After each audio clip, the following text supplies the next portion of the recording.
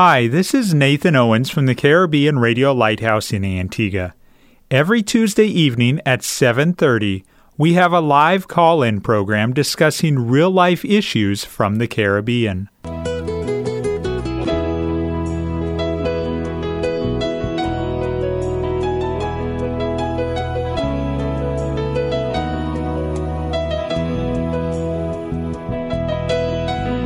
Sanctify them through thy truth. Thy word is truth. You're listening to That's Truth, a live call-in program with Dr. David Murphy, designed to answer your questions biblically in this confusing culture. Dr. Murphy has over 30 years of counseling and ministry experience here in the Caribbean and is ready to answer your questions according to truth. Good evening and welcome to another live episode of That's Truth on the Caribbean Radio Lighthouse on this Tuesday evening.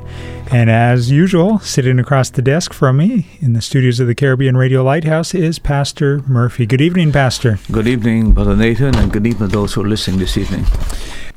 We really appreciate you listening. We appreciate you interacting with us. And I'm going to go ahead and thank you in advance for interacting with us. And we have, Pastor, before we get to our topic, continuing our topic of Bible prophecy, we have some questions that have come in from a listener in Antigua. And the first one says, Dr. Murphy, do you think El, the Holy One of Israel, can bring a man to a high estate so that his appearance would not destroy them? And he lists several passages in Genesis 17:1, 18:3, 18:22, so on and so forth. These men saw the possessor of heaven and earth and live. That's truth. Yeah, I've been trying to analyze the thinking behind the questions, and I'm having some difficulty getting into the mind of the person who's asking these questions. But it seems to me that in this particular aspect of it, somehow this person somehow believed that a human being would be able to see God. We explained in a previous broadcast, I think it's last Tuesday, that the Bible tells us no man can see God in his essence and live, because God is light and he's unapproachable. But there are times in the Scripture when God assumes what is called a theophany. He takes on the form either of an angel, of a man, and he comes down and he reveals himself to humankind. And that's what we have in the book of Genesis. The persons that saw him there did not see him in his essence, in his essential form, his light. They saw him in a manifestation, a physical manifestation. The other question is, do I think that El, or God, can get a person to the point where that person can see God? I think the Bible makes it very clear that there's coming a day when humanity, man who put their faith and trust in Christ, at the time of the rapture, will be changed, will be transformed, and we will not have the same sinful body that we have. We have a renewed body, complete transformed body, immortal body, and we're told that in that form we will see Him. So in that sense, in the biblical sense, yes, we are coming to the point where we will have God dwelling in our midst. We see that in the book of Revelation. And He will not need the Bible says, will not need the sun, will not need the moon, because God will be the light of the city. But in our present form as sinful human beings, until we are transformed at the rapture, there's no possibility of us being able to see God in His essential nature. So I hope that helps to answer the question. What's the other question? Here's another one. Dr. Murphy, do the commands of El, the Holy One of Israel, to be followed at all in these times? Well, the El that the person is talking about, I hope he understands who this El is, because whether this person understands it or not, the word El comes from the Hebrew word, which means the strong one. That's what the word El means. And he's presented as the creator in the beginning, Elohim, which is the plural there, by the way. So it's referring to God as creator. But the El of Genesis chapter 1 is identified as Jehovah in chapter 2, verse 4. For example, in Genesis chapter 2, verse 4, if I might read that for the person if they're listening. This is how it reads in Genesis 2, verse 4. It says, "These are the generations of the heavens and of the earth, when they were created in the day that the Lord God," the word there, Lord, is the word Jehovah. It's the word that we would say Yahweh. It's the word that in Exodus chapter 3, when Moses said, "Who do I say sent me?" He said, "I am that I am." That particular word that is used there, that Hebrew word has the basic meaning. It comes from a word called Heya, which means to be or to become. And when it says that he is Jehovah, he is the self-existent one. He's the one that the I am. Not the one that was, not the one that is or will be, but the one who actually is, in essence, he is the self-existent one. He is the one that is the I am.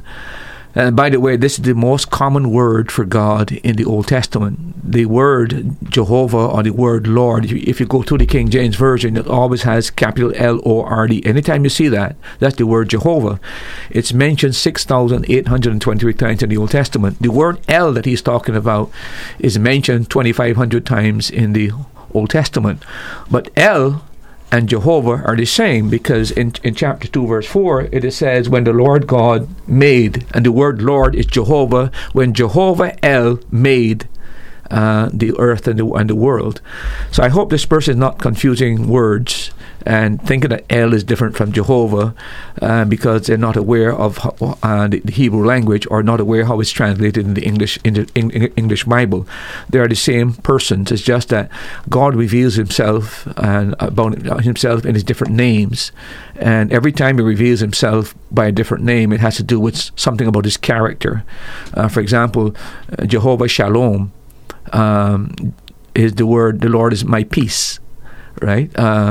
Jehovah El Shaddai is that he is the Almighty. Jehovah Jireh, he is the provider. Jehovah El Roi means that he sees. And every time that he reveals himself in a different name, it is some circumstance that name is appropriate to meet some particular need in that human circumstance. So it's God's method of self-revelation. He's revealing himself through his names. So that's why you've got a variety of names in the scriptures, but each one of those names are referring to the same person, just emphasizing some aspect of his character or his attributes. Which one of those names should we refer to God as in the year 2019? And we're getting ready to go into 2020. Well, for example, people make a big issue about the word Jehovah and Yahweh. The truth of the matter is that the Hebrew language has no vowels. So when you go into the Hebrew language, it's only having consonants, and you can put in vowels in that area. So it can be, the word Jehovah can be Jehovah, or you can put another vowel in there. The important thing is that in using these particular terms, that we have in our minds how we conceptualize what the Bible reveals him to be. There's nothing wrong in calling him Jehovah. There's nothing wrong in calling him God. They're all the same particular words. And we know that in the self-revelation, we later discover that he is a plurality. So you've got God the Father, God the Son, and God the Holy Spirit. But this is something revealed not in the Old Testament. It's hinted in the Old Testament, but not fully revealed until we come to the New Testament. We're hinted in the Old Testament because the word Elohim, for example, in the beginning, God, that's a plural. Really, in truth and fact, they call it a plural majesty, but there's a hint there that there's a plurality within the Godhead. But even though it's a plural noun, it's a singular verb. It's like the word family. You don't say family are, family is. But within that family, there's more than one. That's hint. And when he said, "Let us make man in our own image," no, that cannot be the angels, because man is not made in the image of angels. So there are hints of it in the Old Testament that there's a plurality within the Godhead. And it's interesting, by the way, that when it's not just holy, holy, it's always holy, holy, holy, 3 times. It's thrice God. So it's hinted in the Old Testament. Then later on, we discover that there's a spirit, God the Spirit, and we discover that it's God the Son. But it's progressive revelation until we come to the fullness in the New Testament, where we discover that there is a triune God, Father, the Son, and the Holy Spirit. This is not something that is easy for us to understand. This is something that's revealed. So whether our minds can comprehend it or not, it is what is revealed in Scripture that we are asked to submit to. There are a lot of things that I don't understand and you don't understand about in life, but it doesn't stop me from enjoying the benefits of electricity. Anybody can explain that to me? I've read books and books and books, and I still don't understand why there's electricity, but it doesn't stop me from turning on the switch. And there's a lot of things in the Bible that we will never comprehend, but these things are revealed, and we just accept them by faith, and in eternity to be made clear to our views. Now, are there things that you and I can do in order to become enlightened? I know some people would use different, whether it be drugs or whatever, to be able to get more, understand more mysteries from Scripture. Is that legitimate? The Bible tells us very clearly that what we need to do is to study the Word, to show yourself approved unto God, a workman that needeth not to be ashamed. The psalmist always says that he meditate on the Word. Read Psalm chapter 19. The whole chapter is about the Word of God and the effect the Word of God has on a person's life. What we are supposed to do is to study the Word, read the Word, meditate on the Word, seek the Holy Spirit to guide us because He's the teacher. But not only that, remember that the Christianity is over 2,000 years, and you have a body of men that God has called in every generation, and that body of men have left a tremendous amount of material in terms of their commentaries, in terms of their writings, and we need to benefit from their writings and their literature. The thing that concerns me, it's interesting you should mention, the thing that concerns me about this gentleman that sent in this thing about talking about El, and I'm a little bit concerned that I am not too sure if he's trying to create, making El something, a unique name, like the Jehovah's Witness take the word Jehovah, and there's no other name but the word Jehovah. I mean, that is crazy, because Jehovah is the same as El. But he said in the thing they sent in to us, he said, good day. I am studying by myself with the supervision of the Holy Spirit, like it instructs me. It is strange because I have to deal with unholy spirits, and those I pray them off. That bothers me, that he is seen to be that he's a recluse who has become a lone ranger, and he's trying to understand Scripture by himself, and as he says, he's depending completely on the Holy Spirit. Now, there's there's nothing wrong in that, but there is a danger of not trying to back up what you think the Spirit is teaching you with what other men of God have said in the past.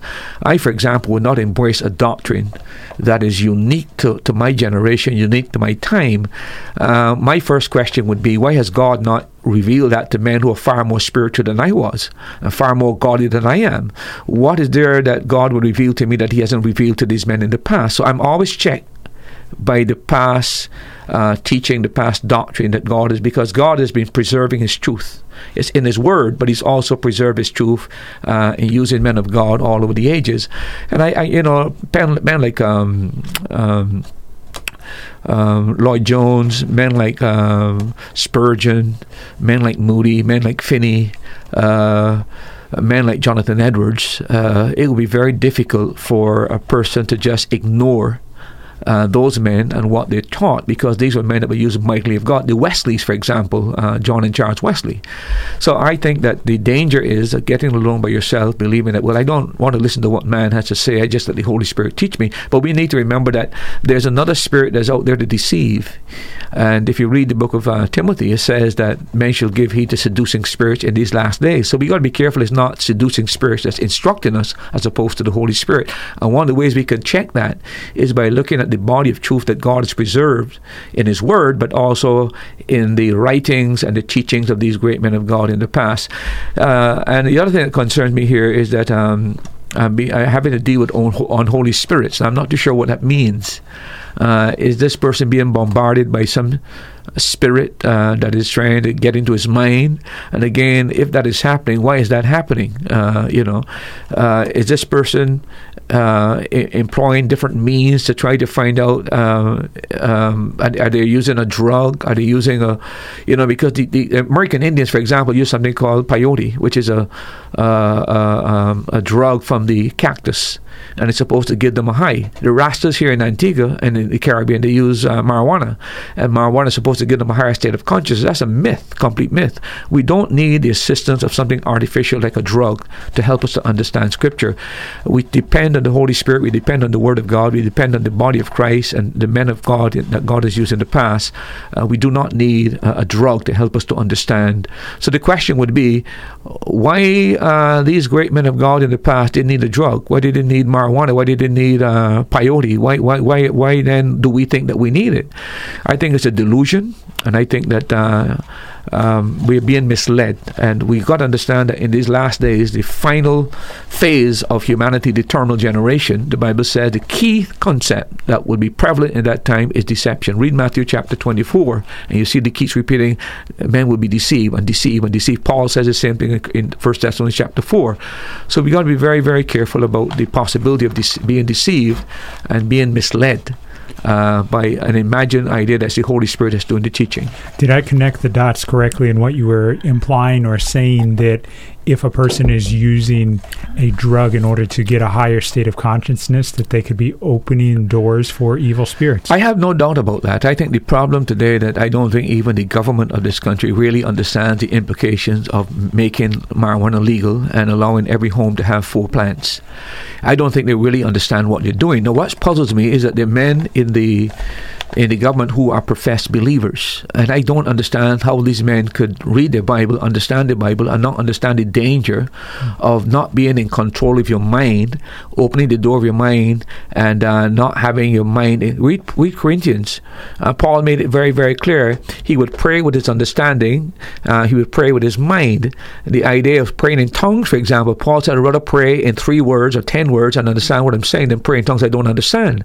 And Paul was very much aware. But it's interesting, by the way, when he starts off the topic on the tongues movement, he said, no man calleth Jesus accursed by the Holy Spirit. And the reason for that is, by the way, is that the word Maranatha and anathema are very much alike.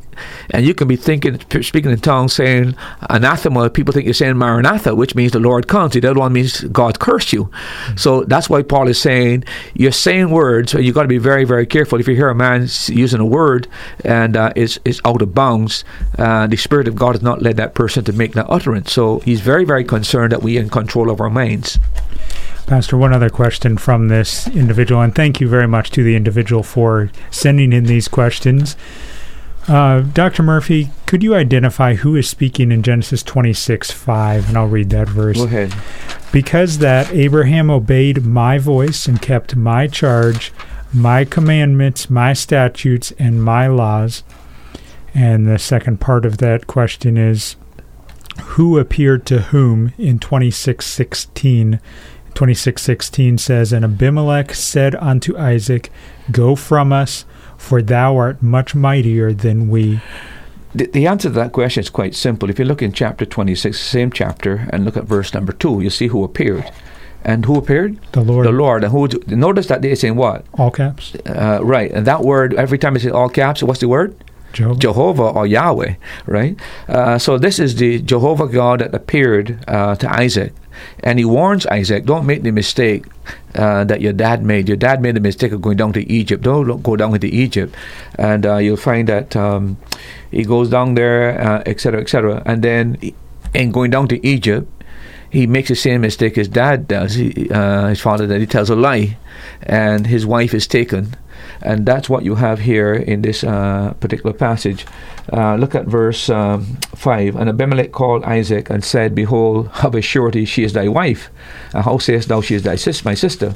And Isaac said unto him, because I said, lest I die for her. And Abimelech said, what is this thou hast done unto me? One of the people might lightly have laid with her, and thou shouldest have brought guiltiness upon us. And Abimelech charged all his people, saying, he that toucheth this man or his wife shall surely be put to death. Then Isaac sowed in the land and received the same year 100-fold, and the Lord blessed him. And the man waxed great and went forward and grew until he became very great. For he had possessed all flocks and possessions of herds and great store of servants, and the Philistines envied him. For all the wells which his father's servant had dug in the days of Abraham his father, the Philistines had stopped them up and filled them. And Abimelech said unto Isaac, go from us, for thou art much mightier than we. Clearly who's speaking there is Abimelech telling Isaac, listen, we recognize that your God is blessing you. You lied to us, and we almost took your wife, but we've been able to see that when you plant and you plow, you're getting all these results. So you just move away from us. You're too prosperous. Remember that they're trying to get him to leave because they're filling up the wells. Abraham had dug some wells, and now they're filling up the wells. Water is prime importance back in those days. It's an agrarian society, and so God is blessing, and they're trying to get. So in the passage that is there, it is. Abimelech in verse 16 said unto Isaac, go from us, for thou art much mightier than we. He's saying to Isaac, you need to move on because you're much more successful. And Isaac departed thence and pitched his tent in the valley of Gerar. So to answer the question in verse 16, is Abimelech asking Isaac to leave the presence. But the one that appeared in this passage is the Lord, L-O-R-D, which is the word Jehovah. And if you read Genesis chapter 2, verse 4, you'll find that Jehovah and El are the same one. El, Jehovah, created the heaven and the earth, chapter 2 and verse 4. So I'm not too sure what is the issue here in this the question here. I'm trying to decipher what the person was thinking. And one final question to build on that. You answered who appeared to whom in Genesis 26:16. What was said about that same person, and can you say that person is in a higher state? That seems to be a phrase that this person is focused on. That's why I'm led to believe that perhaps the person who's writing this here, and the other word that he keeps using, the word El, mean highest. The word El doesn't mean highest. In the Hebrew language, it means the strong one. That's what it means. It doesn't mean highest. So I don't know where the person get that particular meaning from. He can take any lexicon, Hebrew lexicon, he can take any Bible dictionary, or he can take any commentary, and he will see that the word El does not mean highest. The word El means a strong one. So I suspect this is a person who might have Rastafarian leanings. That's my interpretation of what and then find the idea of the person made higher. That's the word they're using. What he said? Yes. Let me find the page here. What is said about that same person, and can you say that person is in a higher state? Well, I don't think the person in a higher state. The person has been blessed by God. Isaac is being blessed by God. It was promised to Abraham that the Lord would bless Abraham and bless his seed, and of course he would bless the world through the Jew as well, and that's when the Messiah came. But not in a higher state. He's just in a higher place of blessing. God is blessing him, and he's being successful. And the Philistines become jealous and envious of the fact that he seemed to be so productive in terms of the results of his agrarian skills. And as a result, they're saying to him, it's about time you move on from us. You're too successful in most. So it has nothing to do with a higher consciousness or a higher level in terms of thinking. It has to do with a higher level of blessing that God is blessing him in a very material way here in this chapter. You're listening to the Caribbean Radio Lighthouse, and we are glad that you are. We're broadcasting from the island of Antigua on 1160 AM, 92.3 FM, and you can invite family and friends to listen anywhere in the world at www.radiolighthouse.org. Or if you'd like to see what's going on behind the scenes, you can go to our Facebook Live page, Caribbean Radio Lighthouse. Click on the Facebook Live video feed, and you can comment your question. Thank you for joining us, no matter which one of those mediums you are joining us. Yeah, I want to say another word here quickly, Brother Nathan.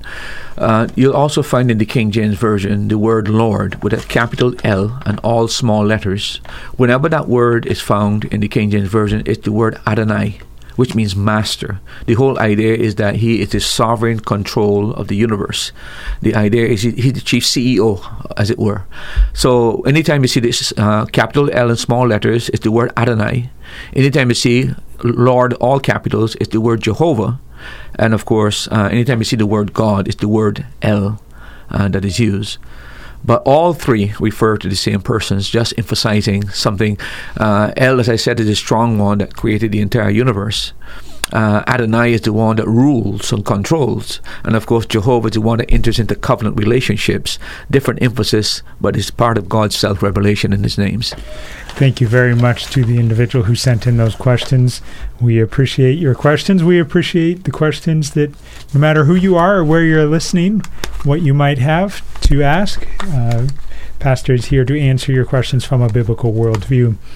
Again, the phone number to be put live on the air is 1-268-462-7420, and the phone line is available, 268-462-7420. If you'd rather WhatsApp or text your question, you can send it to 1-268-782-1454. Now, Pastor, Bible prophecy. We have spent several weeks, I believe this might be our 6th week now, that we've been discussing Bible prophecy. And last week, at the end of the episode, you begin to discuss the major views or schools of thought on end-time prophecy. Can you remind us of those and then give a brief rehash of what was said about each of those views of the millennium? Yeah, we pretty much talked about the 3 major schools of Bible prophecy. And we mentioned those as what is called the amillennial view, the post-millennial view, and the premillennial view. The words there, the key word is the word millennium, which has to do with 1,000. You'll find in the book of Revelation, chapter 20, that Christ will rule for 1,000 years. Several times in the book of Revelation, chapter 20, you'll find that mention that he'll rule for 1,000 years. The question is this a real 1,000 years or not? The amillennialists are those that say it's not a real 1,000 years. The 1,000 years are symbolic. The post-millennialists said that there is going to be a 1,000 years, and Christ is going to come back after 1,000 years. And the premillennialists said that Christ will return before he comes and he starts the millennium. So those are the 3 major schools of thought in relation to Bible prophecy. I pointed out last time that all of these views agree on 2 things. First of all, they agree that one day they believe that Christ is Lord of Lords and King of Kings, and that he rules. The question is he going to rule literally here on planet Earth, or is he ruling from the heavens? So there's no question that they both consider him to be the sovereign, the King of Kings and Lord of Lords. The second thing is this millennium that we're talking about, is this a literal millennium kingdom that will be on earth for 1,000 years, or is this some kind of allegorical expression that's used in the Bible, a symbolic form that represents not a real 1,000 years, but symbolic of a long period of time? But they do believe that Christ is going to return at the second coming, and he's going to judge the world. So there's no question about who he is. He's the Lord of Lords and King of Kings, and that he's coming back to judge the world and bring about the eternal kingdom. They all agree on those 2 things. The problem is the dispute is about is this a literal reign or not? And the second question is, when does he return? When does this period start? Does it start before he comes back? Does it start after he comes back? So that's where we differ on these kind of issues. And this is where then, if you have a different view on the millennium, it will affect your view of Bible prophecy.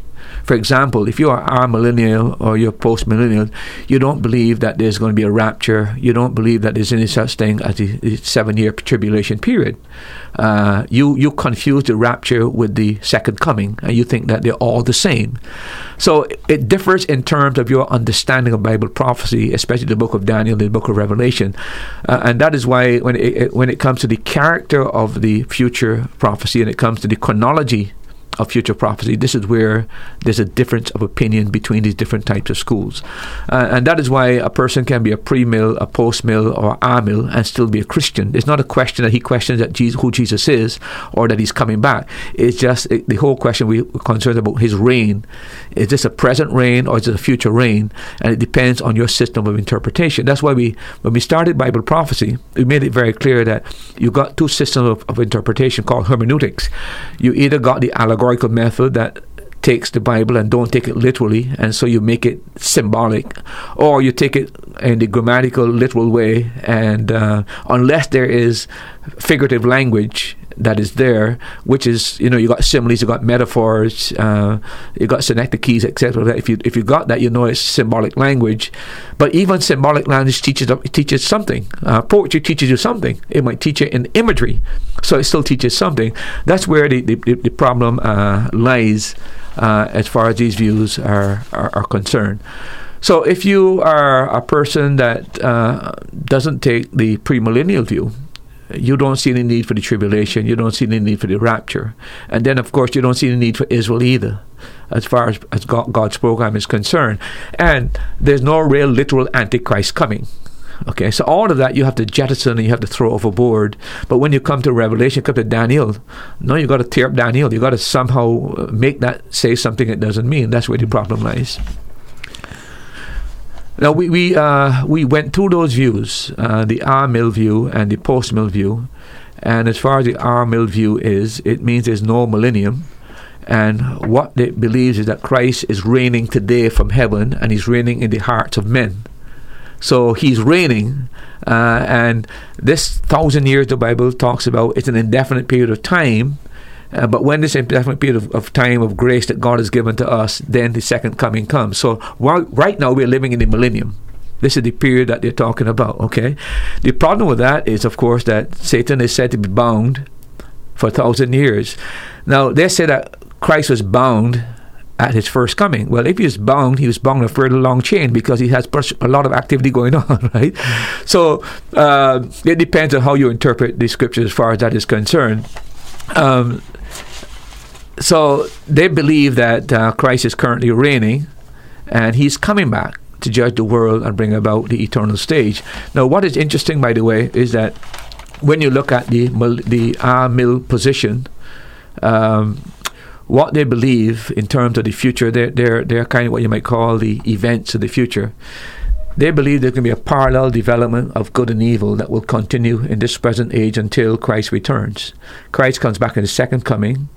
There's a general resurrection, and it's a general judgment, and after that we go into eternity. That's their program for the future.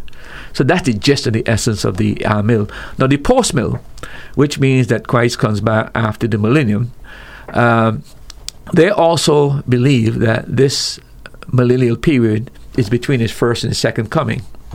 But they believe that there's going to be 1,000 years where the church is going to dominate the world and convert the world. Now, this was a view that was held, by the way, in the 18th and 19th century. That's the time of the evolution came about. They were very optimistic. You had the Industrial Revolution started. You had the new technology and science was in where, and man was very optimistic at the beginning of the 19th century. They just thought that the world was going to be such a great, and then something happened, the two world wars, and that shattered that vision of the church being able to convert the world. So the post-mill view now is pretty much been abandoned. But it was the two world wars that destroyed this optimism. Man was going to bring down utopia. We're going to have peace on planet Earth, and the League of Nations will solve the problems. And then, bam, it happened. One war after the other. And of course, I don't have to tell you that the 21st century has been the bloodiest period in human history with all the knowledge and advance we've had. That has shattered the optimism. As far as the post-mill is concerned, they were looking for this golden age, and it didn't happen. But their view is pretty much the same as the R-mill, that after this period of time, Christ will return to the second coming. He will come back to judge the world, and he would bring about the eternal system. So those are the two main ones that we looked at. We looked at the R-mill, and we looked at the post-mill. But in both cases, notice that the word 1,000 is not a literal 1,000. And the whole idea there basically is that Christ is coming back, but they don't have any room for the rapture. They don't have any room for the 7-year tribulation period. They don't have any place for the Antichrist. All of that is you have to give up once you're R-mill or post-mill. Time across the Eastern Caribbean on this Tuesday evening is 4.5 minutes after 8 p.m. If you have a question, go ahead and send it in or call in. The phone lines are available. If you'd like to be put live on the air, the phone number is 1-268 462-7420. If you'd like to WhatsApp or text your question, or maybe it's just a suggested idea for another topic in the future, you can send it to 1-268-782-1454. Now, Pastor, how does the pre-mill view differ from those other two views? Well, the pre-mill basically takes the Bible literally. It reads Revelation chapter 20, and it believes that there's going to be a literal 1,000 years, and that rule will take place when Christ returns, and he'll set up his millennial kingdom. And it also believes that this will be an earthly kingdom where Christ will rule the world from Jerusalem. That's how the early church, that's what is believed. The truth of the matter is this was the view of the early church, which is shocking. People like Papias and Clement of Rome and Barnabas and Ignatius and Polycarp. Remember, Polycarp was a disciple of John who wrote the book of Revelation. Papias was also a disciple of John who wrote the book of Revelation. And it's interesting that all in their writings, they all believe in a literal millennial rule when Christ would come back. Okay, that is just fast. But that was the view of the early church for the first 300 years of Christianity. And then in the 4th century, Augustine came up with the idea that the church will bring about the millennium on planet Earth, and they will have this progressive advance of humanity because the church will transform the entire world.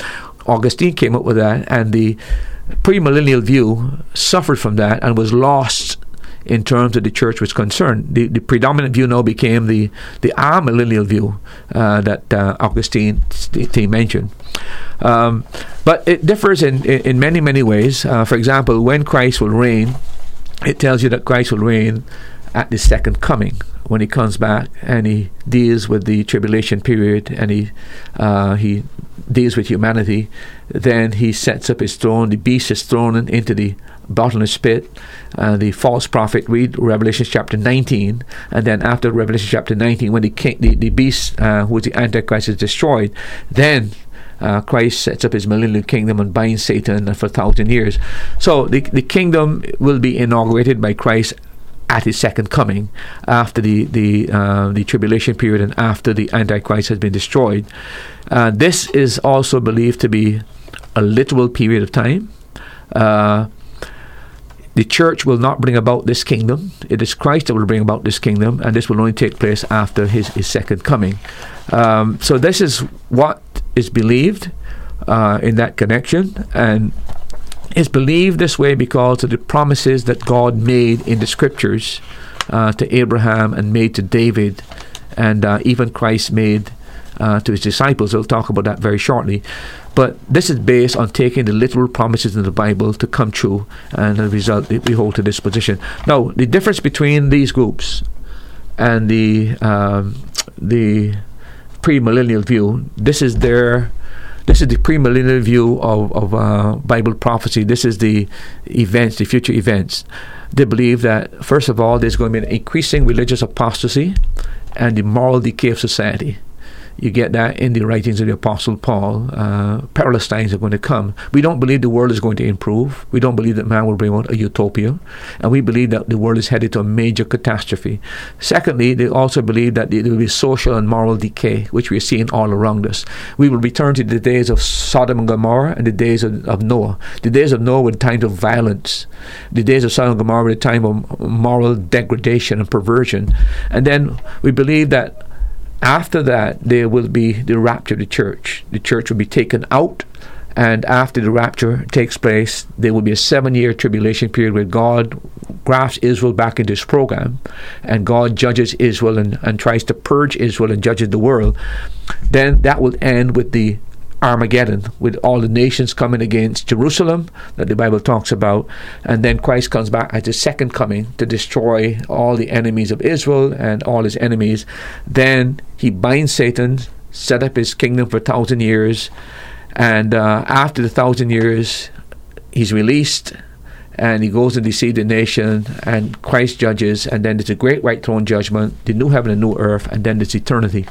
So if you look at the order of the coming events, the premillennial view is so detailed and do believe in the tribulation, do believe in a rapture, do believe in a millennial kingdom, do believe that Satan will be bound, and do believe that we're going to reign with Christ on planet Earth as He's promised, and we do believe that eventually the eternal kingdom is coming in. But that differs so much from the other two. That's why it's so important to know exactly what you believe. You're discussing these different views, and a question just came to me. If I have a family member or a friend who I fellowship with, but they don't hold to the same view of end-time prophecy, Pastor, what do you advise? Should I separate from them? It depends. I think as a church, I think that's something you have to deal with on an individual basis. When I say that, there are a lot of ways in which we differ with each other. There are certain doctrines that divide churches and have been divided churches for centuries. For example, I can think of Calvinism, for example, the tulip, and et cetera, et cetera. There are those who believe that very strongly that every man that is born, God says you for hell, you for heaven. You don't have any right to choose. In other words, there's nothing you can do. There are churches that believe that. Now, there are those that believe that God sovereignly elects. There are those that believe that God selects according to foreknowledge, which is a different thing. Those groups are with us and would have always been with us. Zwingli and Calvin and Luther differed on these matters. There are those who believe that a person can be saved and lost. Wesley was one of those people, right? And again, there was a difference between Wesley and Whitefield. Yeah. And they separated because one was a Calvinist and one was an Arminian. Right. These have remained with us. Same thing with Bible prophecy. You've got people who hold to the Amill position. The post-mill is pretty much dead. Everybody knows that. Everybody's now come to the realization that this world is not going to get any better. The church will never bring in utopia. But it's the Amill position now and the pre-mill. The Amill has no place for Israel. They believe that all the promises God made for Israel are now absorbed into the church. The church has is called replacement theology. The pre-mill believe that's not true.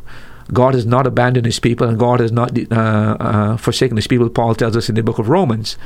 So God has a place for the nation of Israel, but until the church is raptured, He continues to work through the church. But once the church is raptured, He grafts Israel back into this program. And the tribulation period is about God purifying the nation of Israel, bringing Israel back to faith. And He's dealing with Israel in severity. And of course, He deals with the world as well in that regard. So my recommendation would be that sometimes you have to agree not to disagree. And what I mean by that, if it becomes a contentious matter, we're not going to discuss prophecy when we meet together. You might want to recommend to the person that they read certain books, like Charles Wyrie book on the premillennial doctrine. It's a book I would recommend that the person read it. That person might say to you, but you read this book on the Amill. So I think you can reciprocate. You read his book, you read their book, etc., and then you can discuss scripture together, etc., etc. But I don't think there's a possibility that we will ever bring everybody to think along the same way when it comes to Bible prophecy. And so I would think that in relation to personalities, I wouldn't let that fracture my relationship with somebody. If I find that every time we debate this matter and it leads to contention, I would say, let's not deal with this. Let's deal with a thing that we agree on. But meanwhile, if you feel strongly about the matter, I would recommend the person that when you read this book, and you have a book I can read, and then you reciprocate, etc., and then you can meet and discuss. But I would not fracture the fellowship because somebody differed with me. I got pastor friends right now who are amillennialists, and I don't let that be an issue at this point in time. Now, if it becomes a point where if I invite the person to my church and he starts preaching on that, well, then that's to be ended our relationship because he knows my position. I'm not going to go into his church and try to go against what he's teaching. Yeah. So I think we have to sometimes respect certain doctrinal positions because this is not something we're going to solve this side of eternity. I keep saying this, Nathan. Part of the problem we have within the Baptist circle and within the fundamentalist circle is that we are not readers. We don't know the background of fundamentalism. And you will discover, if anybody would take any book on fundamentalism, you would discover that it came about in the 19th century when there was a shift towards evolution and a shift towards higher criticism where they were saying the Bible is not the Word of God. Men of God who believed the Word of God came together. They were Baptists, they were Episcopalians, they were Lutherans, they were Calvinists, they were Arminians. They came together in the interest of defending the Bible, and they came up with what is called the fundamentals. And the fundamentals were basically the virgin birth, the death of Christ, the resurrection, the Lord's return, the vicarious atonement of Christ, faith in Christ and Christ alone. Those were the fundamentals that they rallied around in unity, but they differed on different areas, and they didn't allow. They were even Methodists, by the way, that were part of the fundamentalist movement. So how is that different from the ecumenical movement? Well, the ecumenical movement is quite different in the sense that a lot of people in the ecumenical movement are evolutionists. They're humanists. Okay. They are not people that believe the Bible, and there are many in there that believe the Bible, but it's made of a hodgepodge. And then there are many doctrines that are false within the ecumenical movement. For example, how can you believe that that baptism saves somebody? That when you go them in the water that they're saved? The Bible says you're saved by faith. That would be an issue that we would have to contend with. Then the other thing, which is a major doctrine for us, is like the save and lost matter. I mean, are you eternally saved, or can you be saved and lost? I think that's a doctrine that is worth fighting over, right?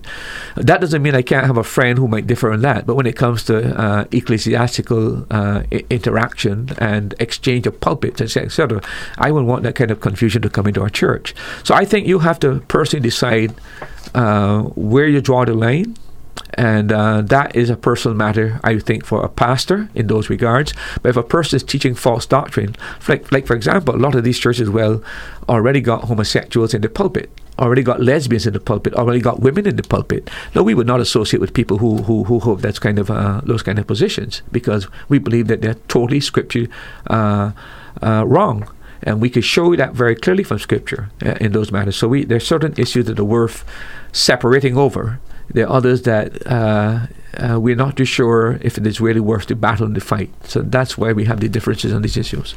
And that goes back to the fundamentals of the faith. Yeah. And if you're interested in hearing more about the fundamentals of the Christian faith, you can look up That's Truth podcast on Google, and you can search for the episode entitled Fundamentals of the Faith. We did a whole episode just dedicated to that. Time across the Eastern Caribbean on this Tuesday evening is 8:17. You're listening to the Caribbean Radio Lighthouse. We're broadcasting from the island of Antigua, 1160 AM, 92.3 FM, online at www.radiolighthouse.org, and also online on Facebook Live. If you go to the Caribbean Radio Lighthouse Facebook page, talking about Bible prophecy. But we're also here to answer your questions. If you have a question, you can call 268-462-7420 to be put live on the air, or you can WhatsApp or text your question to 268-782-1454. Now, Pastor, you've laid out the details of the three views of the millennium. And which one is the best, and can you back it up with Scripture? Well, I think that I can back up the one that I think is the best understanding of Bible prophecy. And again, remember that substantially it's the hermeneutic that is used to Bible prophecy that settles this whole matter. I believe that the historical grammatical method of interpretation, taking the Bible literally, is the standard approach to Bible prophecy. I do not hold to the allegorical view where these things in the Bible are interpreted as symbolic, or that the church has replaced Israel. I don't hold to those views. And by the way, this is not a trivial matter. This comes down to the whole matter of whether or not there's going to be a rapture. Is there going to be a tribulation period that is real? Is it going to be 1,000 years? I think that is a very serious matter. But I would also like to add to this that, these are not ungodly men that affirm these different views. And that's the point I'm making. These are not apostates. These are not liberals. These are not modernists. These are not secularists or humanists that hold these particular views. These are men who sincerely hold different views on prophecy for two reasons. A lot has to do with their theological training, where they were trained. A person who's, for example, in the Reformed faith would have been taught in some Calvinistic school, and that teaching there would be the amillennial view. The other thing, of course, is that it depends on your denomination. If you are a Lutheran, you will be an R-mill person. If you're a Calvinist, you're going to be an R-mill person. So if you belong to the Presbyterian, or you belong to the Reform or the Lutheran, a lot has to do not only with the theological training, but also the church that you belong to, the denomination. That being said, I would like to suggest to you why the pre-mill is the best understanding of Bible prophecy. The first thing I would add to this is that the pre-mill position is grounded on the covenantal promises that God made to Abraham and David, and I would even say the promise that Christ made to his disciples. If you look, Nathan, at Genesis chapter 12, for me, just a moment, of 1 to 3, and then Genesis chapter 15, verse 18. Look at the Abrahamic promise that was made to Abraham there in Genesis chapter. Remember that Abrahamic promise is a unilateral, unconditional promise to Abraham. God said, I will do these things for you. Not if you do this. This is an unconditional promise. I will fulfill these. If you look at Genesis 12, 1 to 3, and then 15, 18, what does it say there in Genesis 12, 1 to 3? Now the Lord said unto Abram, Get thee out of thy country, and from thy kindred, and from thy father's house, unto a land that I will show thee. And I will make thee a great nation, and I will bless thee, and make thy name great, and thou shalt be a blessing. And I will bless them that bless thee, and curse them that curseth thee. And in thee shall all families of the earth be blessed. And then Genesis 15. 18. 15 verse 18 says, In the same day the Lord made a covenant with Abram, saying, Unto thy seed have I given this land, from the river of Egypt unto the great river, the river Euphrates. Now you notice that in the Abrahamic covenant there are three things that are said. Number one, it said that God would personally bless Abraham, and that the whole world would be blessed through Abraham. Okay? It also said that he would give Abraham many descendants, out of he would come many descendants, and it also said that he would give to Abraham's descendants a certain land, and it tells you from the river Nile until the river Euphrates. So there are three promises within there. He's going to be personally blessed, he's going to be a blessing to the whole world, he will have many descendants, and he's going to be given a land. Now, he has fulfilled the promise of blessing Abraham, and he's fulfilled the promise of giving Abraham many descendants. Both the Jews and the Arabs came through Abraham, one through Ishmael, one through Isaac, right? So he's done that. He's told Abraham that he will bless the world through Abraham. He's done that already. The Messiah came to Abraham. The Word of God has been a blessing to the world, and of course the church and its influence on the Western world has been a blessing to the entire world. But then there's another promise that the land is going to be given to Israel, and they will have a land from the river Nile to the river. No, they've never ever possessed that land. They have possessed part of Palestine, but never the entire part of Palestine. So if God is going to keep, if he kept the first three parts, he blessed Abraham, he gave him the children and the seed, he created him of many, many nations, he gave them the land, but they never were able to fully take the extent of the land. And he demarcated in Genesis 15:18 the boundaries of the land. So that is yet to be fulfilled.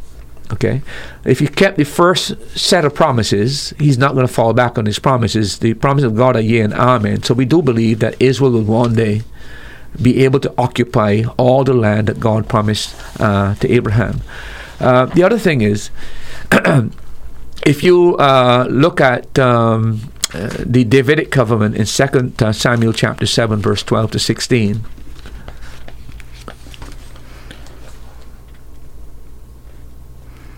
While I'm looking this up, a question that came to my mind as you were talking about, it said that land would be given to Abraham's descendants.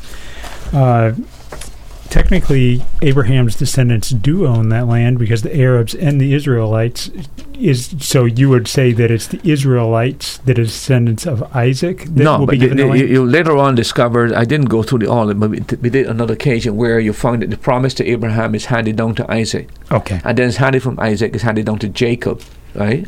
Thank you for explaining that. Yeah, that needs to be made very clear. 2 Samuel. Chapter 7, verse 12 to 16. All right. 2 Samuel chapter 7, verse 12 to 16. This is called the Davidic covenant. And when thy days be fulfilled, and thou shalt sleep with thy fathers, I will set up thy seed after thee, which shall proceed out of thy bowels, and I will establish his kingdom. He shall build an house for my name, and I will establish the throne of his kingdom forever. I will be his father, and he shall be my son. If he commit iniquity, I will chasten him with the rod of men, and with the stripes of the children of men. But my mercy shall not depart away from him, as I took it from Saul, whom I put away before thee. And thine house and thy kingdom shall be established forever before thee. Thy throne shall be established forever. According to all these words and according to all this vision, so did Nathan speak unto David. Now, there's it. I mean, it's very, very clear that the Lord promised David that his descendants would sit on his throne and reign in his kingdom forever. He didn't promise him that it will continue indefinitely and continuously, but he said that there will come a time when the right for the Davidic rule will always be there, and that one will come that will sit on his throne and sit on his throne forever. Now we know that the Davidic kingdom went into demise when the Babylonians came and destroyed Israel. But we do know that God promised that one from David's seed will sit on the throne of David forever. What is interesting, by the way, is when you go to Luke chapter 1, verse 32 and 33, you see that promise is said to be fulfilled in Christ.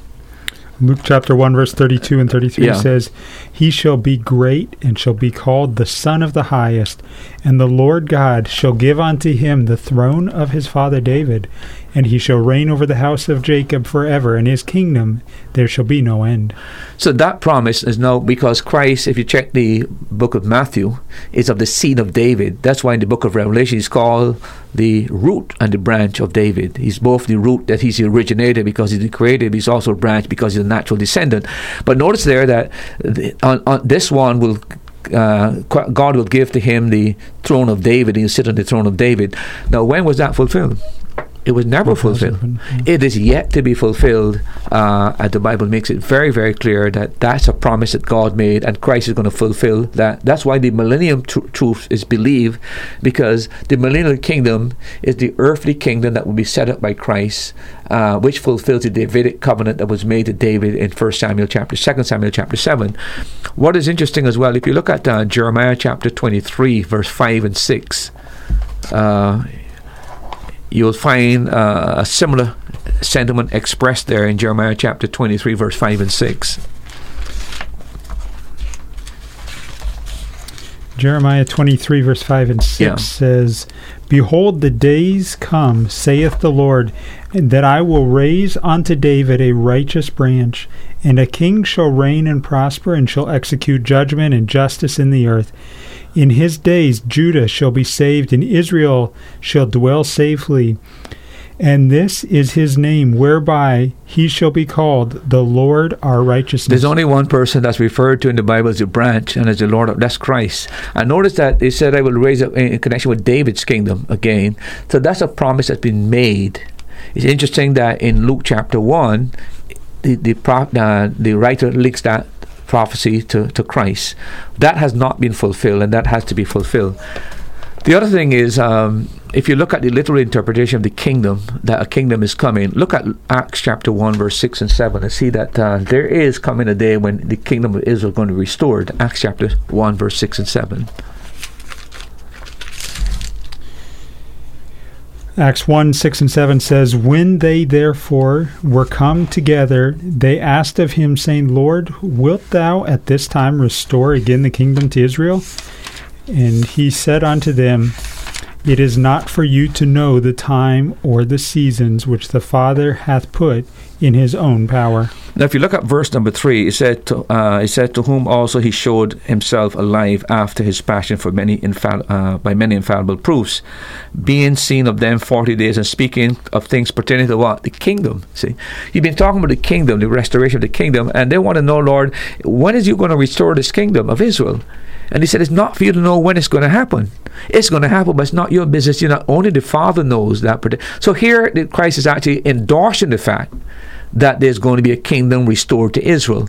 And then one other verse that confirms this, by the way, is look at Matthew chapter 19, verse 28. A promise that Christ made to his disciples in Matthew chapter 19, verse 28.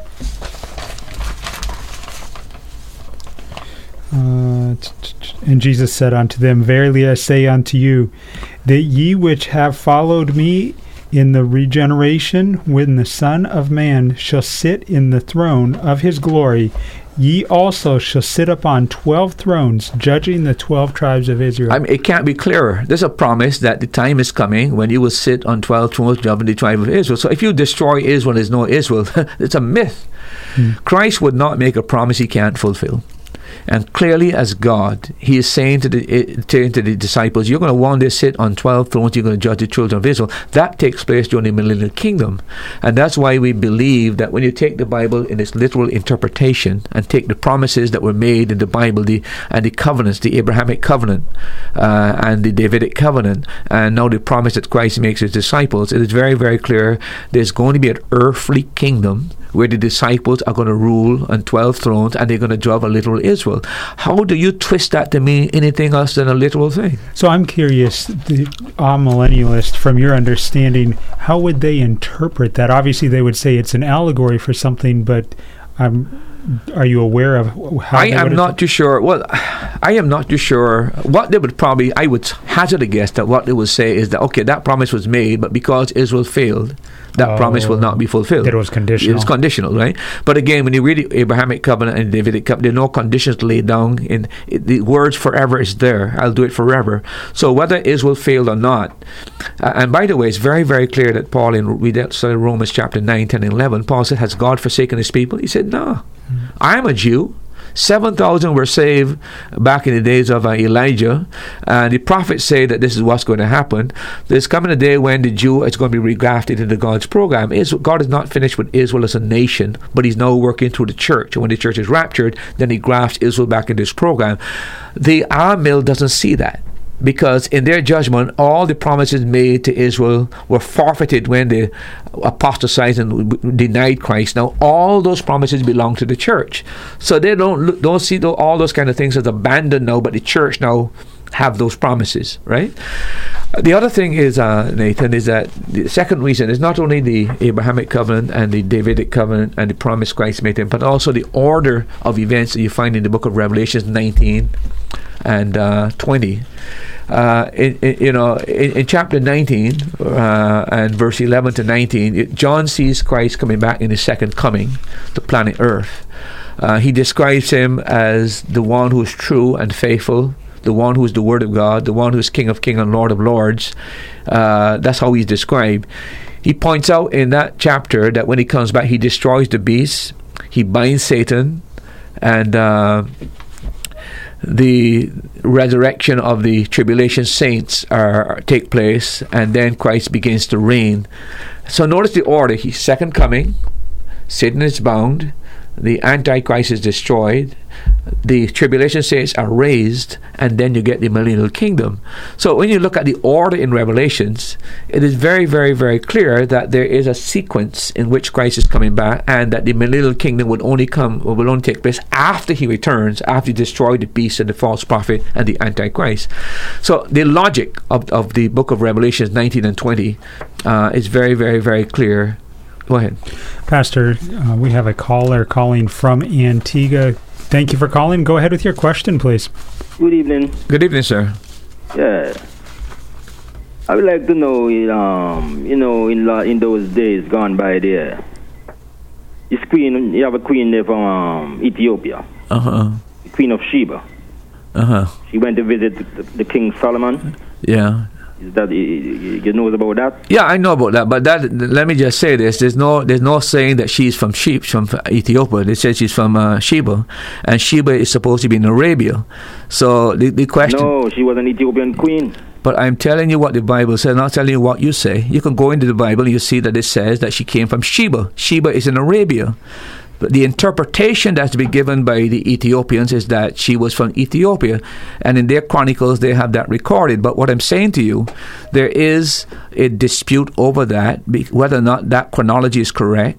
And that's where the dispute comes in. But if you check any Bible dictionary or check any authentic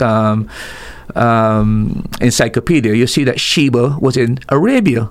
Now, whether there was a Sheba in Ethiopia, I don't know. But I'm just saying to you, that is where the dispute comes in. But go ahead, I'm listening to you. What I'm saying now, this man that was born in Ethiopia, 1930, is it a myth? Who? Didn't he sit on the throne of David? Well, there's no throne in David in Ethiopia. The throne of David has always been in Israel. Israel is not Ethiopia. The throne of David. It wasn't taken away. It wasn't moved. Where was it moved? Where was it moved from? It was taken into Babylon. Solomon didn't bear a son named Menelik.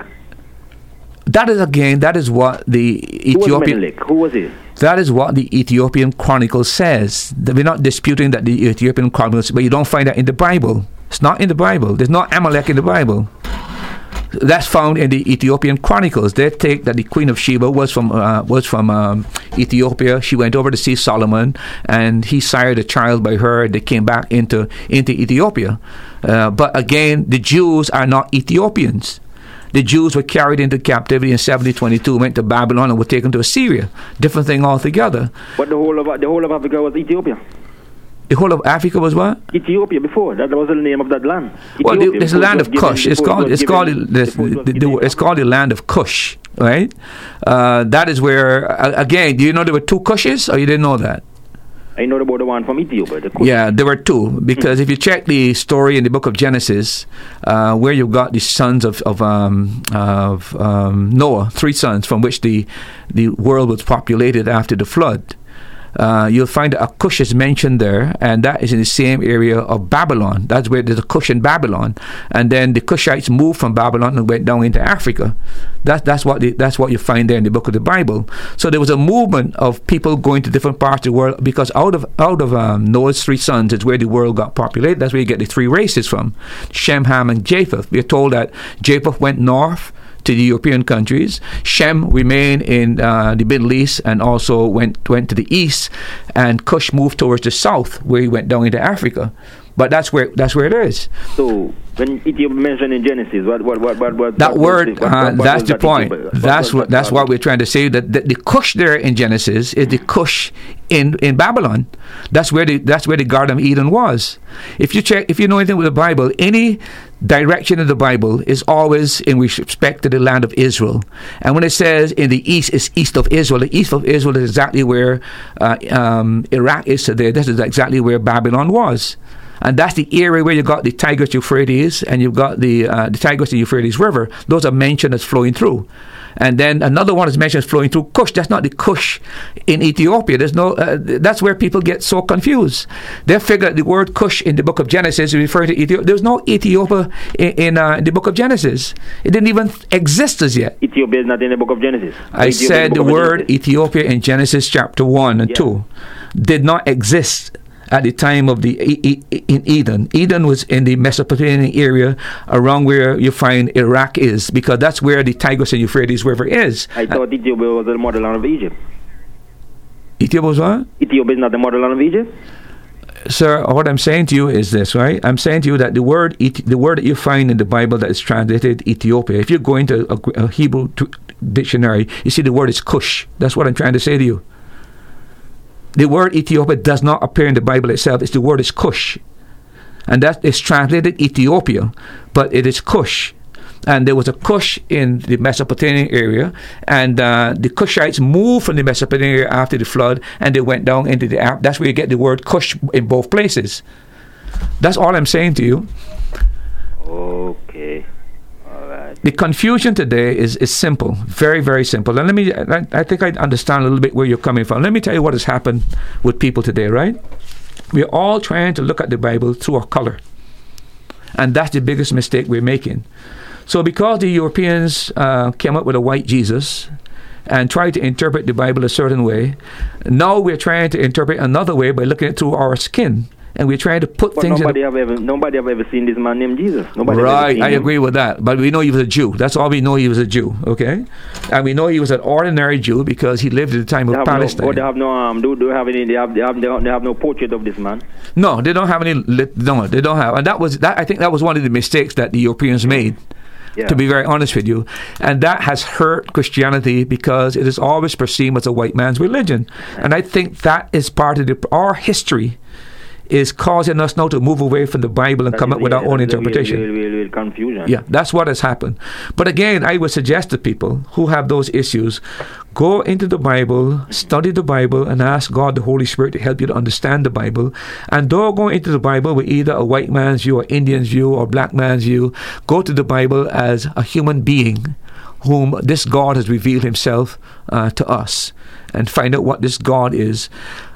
We start getting into the color thing and all this kind of thing. We end up doing the same thing the Europeans did, and we end up with all massive confusion. Mr. Murphy. Yes, sir. The people must realize, we were taken down here as slaves. I know that. We must remember slavery, Brother Murphy. I understand that. Let me say to you something over the radio, right? They have changed our language, Brother Murphy. I know that. They have done a lot of things to this black nation. I don't dispute that. What they did to us, they set up the Western world religion, the Western world Christianity. They have brainwashed us. Well, I kind of differ with you there in the sense that, let me just say this, right? People are lost. They have lost their way. To Christianity, to imperialism, to colonialism and all these things. I think it's the abuse of religion that has caused the problem, but we need to go back to biblical Christianity. We don't need to go back to what the Anglican Church say or the Catholic Church. We need to go back to what is biblical Christianity. As far as I'm seeing, Brother Murphy, we are in Egypt. Once again, we are in Egypt once again. How are we in Egypt? It's just like it's playing over, it's just going on in a circle. We are in Egypt once more. Well, you might be in Egypt, but I don't see nothing changing, Mr. Brother Murphy. It's the same. We are still in this. I will say, we are suffering by this. We have been taken out of our motherland. Yeah, so we want and brought in this place by this white race to do their work. So what are you going to do then? You want to go back to Africa? But what I'm saying. Now I want to ask you a question. But that was we are taken from. But would that solve your problem? Would that solve your problem by going back to Africa? No, I'm just asking a question. Well, repatriation is a must, Brother Murphy. Repatriation is a must. Well, the Bible speak of it. Well, I'm not gonna. If you want to go back, I mean, you have a right to go back. It's not what I want to do, It's what the Father is going to do. It's not me, The Bible prophesy about it. What it prophesies? That he has to take all these people out of Babylon. These people must leave Babylon. Yeah, but the Babylon of the Bible in the book of Revelation is not the Babylon that you are talking about. That is what we are in, Brother Murphy. That's where we are. It's talking about the Jews. We are not praising our God that we used to praise in our motherland, Brother Murphy. We are not praising our God, We are praising a different God down here. So what because of slavery. What God were you praising in the motherland? We were praising our original black God, the God in flesh. Not in spirit. So He revealed himself in flesh. The God revealed himself in the flesh. And it says he's a black God. What can he be? I don't say he have any color, but he revealed himself unto the black nation.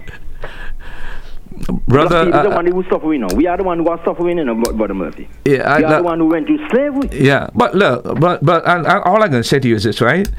Every single nation at some point in time went through slavery. You know that? Not like the black man, Brother Murphy. I didn't say like the black man, but I said, look, take the Roman Empire, for example. In the Roman Empire, 70% of everybody in the Roman Empire, whether you be pink, blue, black, or green, were slaves. Every one of them. Europeans, you go to the Europeans, they were slaves at one time as well. They enslaved each other. So it's not a matter that one nation has been through. What has happened in this final phase is that now that Christianity has pervaded the Western world and people understand the atrocity that was committed in slavery, this has now emboldened people to begin to deal with these kind of issues. But it's the Christian principles that have led the black man and led other people to feel that injustice has been done. Without the Christian principles, it'd be just one nation conquering another, because that's how humanity has always been. The Jews, for example, were slaves in Egypt. They were also slaves by the Assyrians. They were made slaves by the Babylonians. So they've been through, but I am not disputing the fact that slavery has created a lot of problems. I know that. But my answer to this kind of dilemma is, the problem is not in the Bible. The problem is the misuse of the Bible. That's my answer. You don't throw out the Bible because it was misused. Right. That's what I was saying. But I'm very sympathetic, and I understand a lot of what has happened. And I don't know if there's a solution to this problem.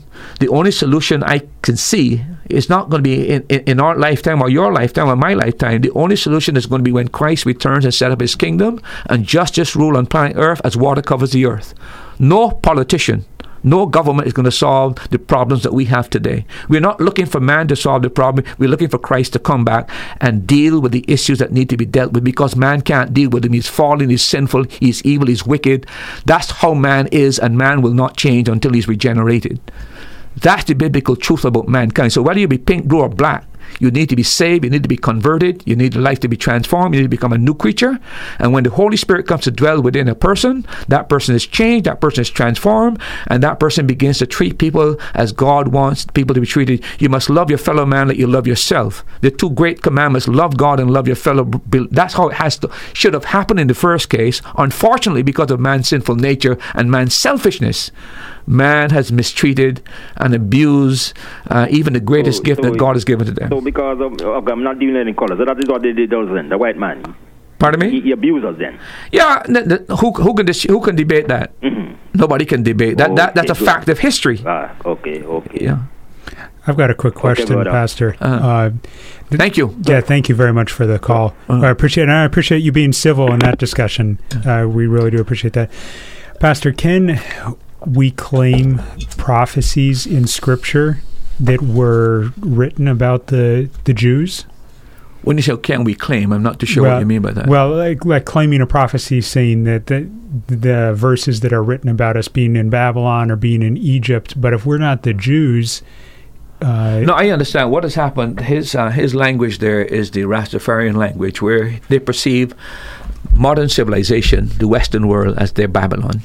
So they interpret the book of Revelation as referring to, this is our Babylon. That's what they're saying.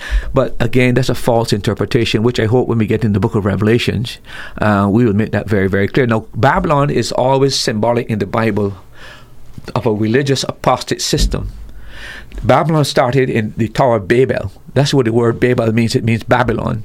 All false religions started in Babel. And that is why it became symbolic throughout the Bible for a religious apostate system that is away from God, misleading man. And the system of Babylon is the corrupt religious system of the world. That's what I think he means. That's why he said that we live in our Babylon. So I understand what he's talking about. But we'll get to that in the book of Revelation. Thank you again to the individual who called in from Pickett's, Antigua. We appreciate it. If you have a question, send it in quickly. We only have 11 minutes left in the program tonight. And Pastor, you were discussing, I believe, the second reason why you hold to the pre-mill view. Yeah, I was given the first reason, of course, is the Abrahamic, Davidic, and the promises made by Christ to his disciples. Now, either Christ cannot fulfill that promise, and he made a promise and he didn't know he could do it, which means that he's not God, which means that he's just a human being that could make fallible mistakes, so therefore it undermines the whole doctrine of Christianity. Or he made that promise knowing that nothing could stop that promise being fulfilled, and he will fulfill that promise. And the second thing I mentioned is the chronology of the book of Revelations. Chapter 18 and 19, John talks about in chapter 9 that Christ returns. He destroys the kingdom of the beast, the Antichrist. And then when he does that, he binds the Antichrist and the false prophet. He throws them, and then he binds Satan for 1,000 years. He resurrects the saints that died in the tribulation period, and then he starts his millennial kingdom. That chronology clearly supports the premillennial system, which teaches that Christ will return and then set up his kingdom. And that's what John teaches in chapter 19 and chapter 20. That's the point I'm making here. That's one of the, when you take the book of Revelations, by the way, the interesting that the amillennialists, when it talks about in the book of chapter 20, about the resurrection of those that come through the tribulation period.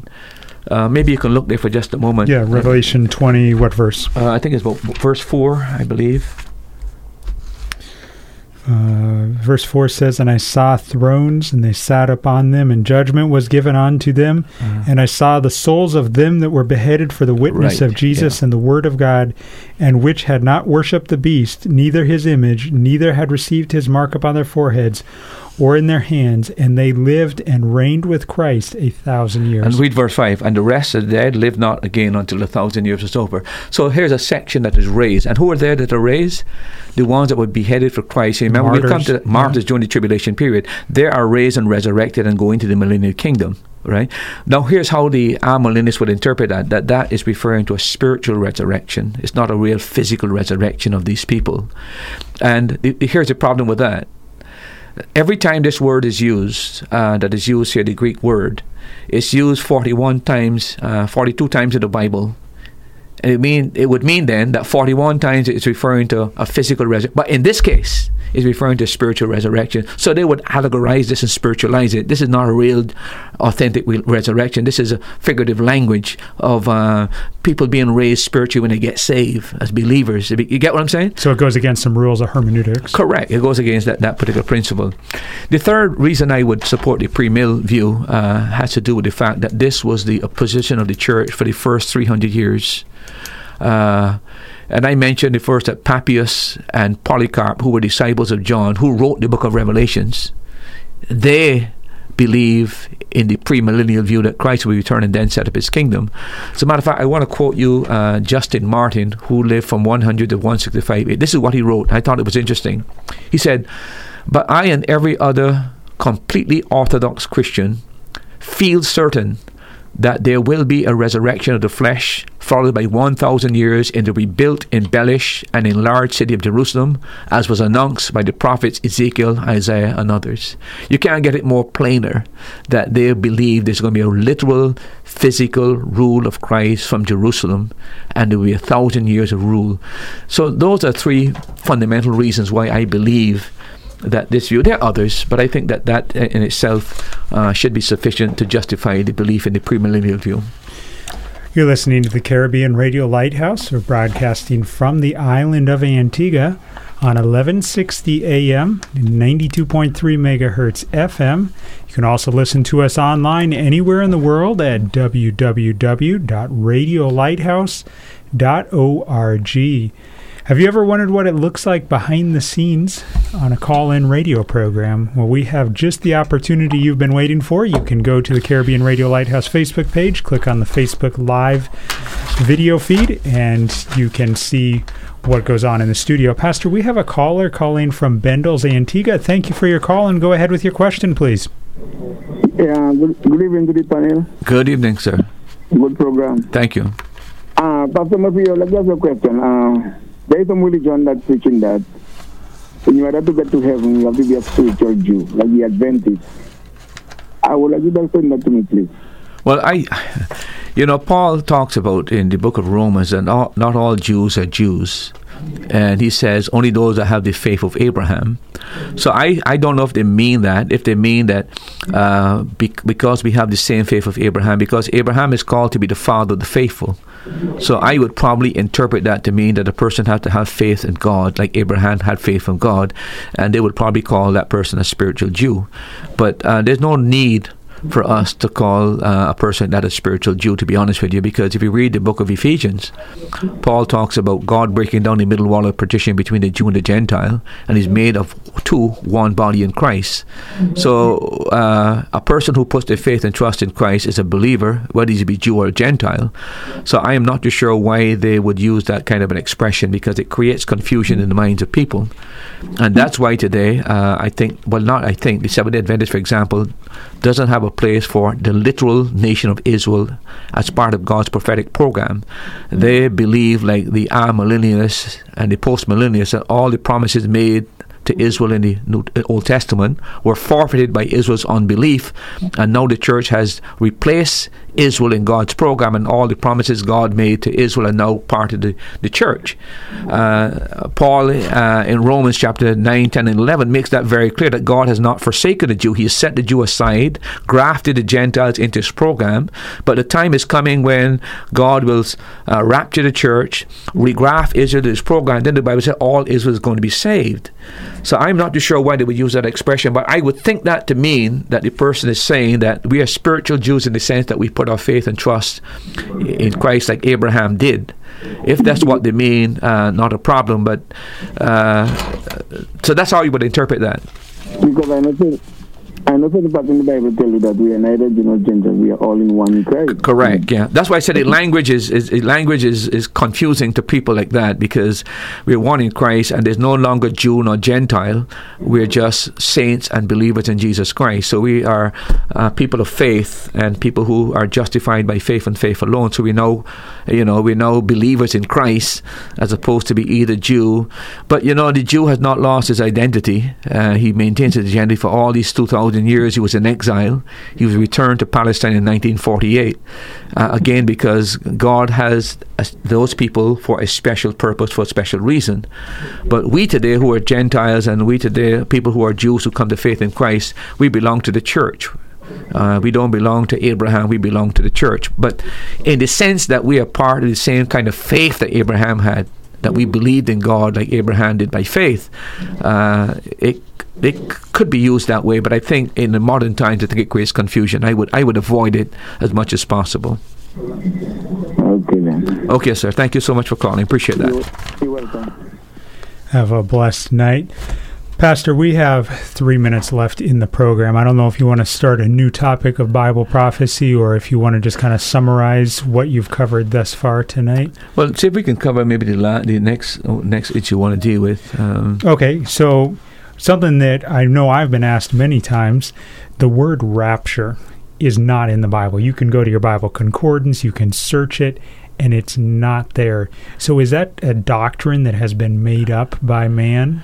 Well, if we use that argument, I think we create some problems for ourselves. For example, the word Trinity is not in the Bible as well, so it doesn't mean there's no Trinity. The word Bible itself is not in the Bible. I never thought of that. The word communion, by the way, is not in the Bible either, if you know that, right? And then the word confirmation that a lot of these churches use, or confirming people in the faith, and they go through a process of training, that's not in the Bible either. So if we go to the argument because it's not in the Bible, therefore it is man-made, we're making a mistake, because in truth and fact, there is a Trinity. It's just a term that we use, the triune God.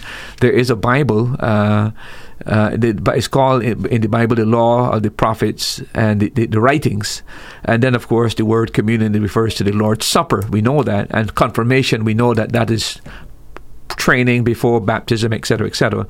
The truth of the matter is that the word rapture is a Latin word, and it came from the Latin Vulgate, translated by Jerome. And when they were translated the King James Version, they took that word from the Vulgate, and the word, so it's a Latin word that is translated in the Latin rapturo. When it comes over to the English, it is rapture. But the reason why that word was used, because the Greek word that is used in 1 Thessalonians chapter 4, verse 17, if you look at that for just quickly before the program ends, 1 Thessalonians chapter 4, verse 17. Can you read that for me, please? Yeah, 1 Thessalonians 4:17 says, "And say to Archippus..." No, 1 Thessalonians. Chapter 4, verse 17. Yeah, let me see if... 1 Thessalonians chapter 4... 2 Thessalonians 4:17 says, "Then we which are alive and remain shall be caught up together with them in the clouds to meet the Lord in the air, and so shall we be with the Lord." See the word caught up there? Yeah. In the Greek language, that word is harpazo, and it means to snatch away, to seize, to take away. So when they were translating that word harpazo into the English language, they used the word rapture, because the word rapture means to take. And so that's why the word is used there. You could actually change that word in the 2 Thessalonians chapter 4 and put that we should be taken away or catching away or carried away. Same thing as rapture. So the word rapture, while it is not in the Bible, it conveys the concept in the English language what we mean to be taken away. And because the word there, harpazo, means to snatch away, to seize, to take away. So we should be taken away, we be snatched away, we should be seized and taken away. And that's what we believe the rapture is, that when Christ comes, he takes the church away with him. So while it's not in the English, in the Greek language, it is a good translation for the English Bible. And we will discuss Bible prophecy and specifically the rapture in much more detail, Lord willing, next Tuesday. So make sure that you set an alarm, make a mental note, set aside the time next Tuesday evening here on the Caribbean Radio Lighthouse to join us for another exciting episode of That's Truth. Until then, keep your radio dial tuned to the Caribbean Radio Lighthouse. Enjoy the Christmas music, enjoy the Christmas programming. God bless you and have a wonderful night. Time across the Eastern Caribbean on this Tuesday evening is 8:59.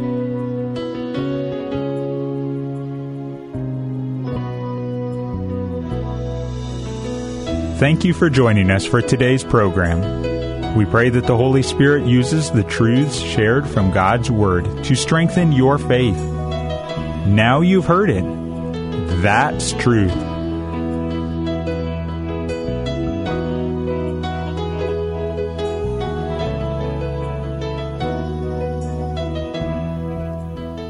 Thanks for listening. Remember, you can hear more answers to life's questions on That's Truth, Tuesday at 7:30 p.m. on the Caribbean Radio Lighthouse. If you're in Antigua, you can listen at 92.3 megahertz FM.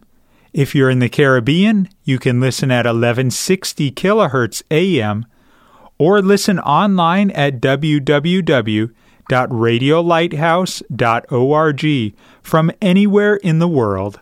Or you can subscribe to this podcast. Looking forward to having you join us next time.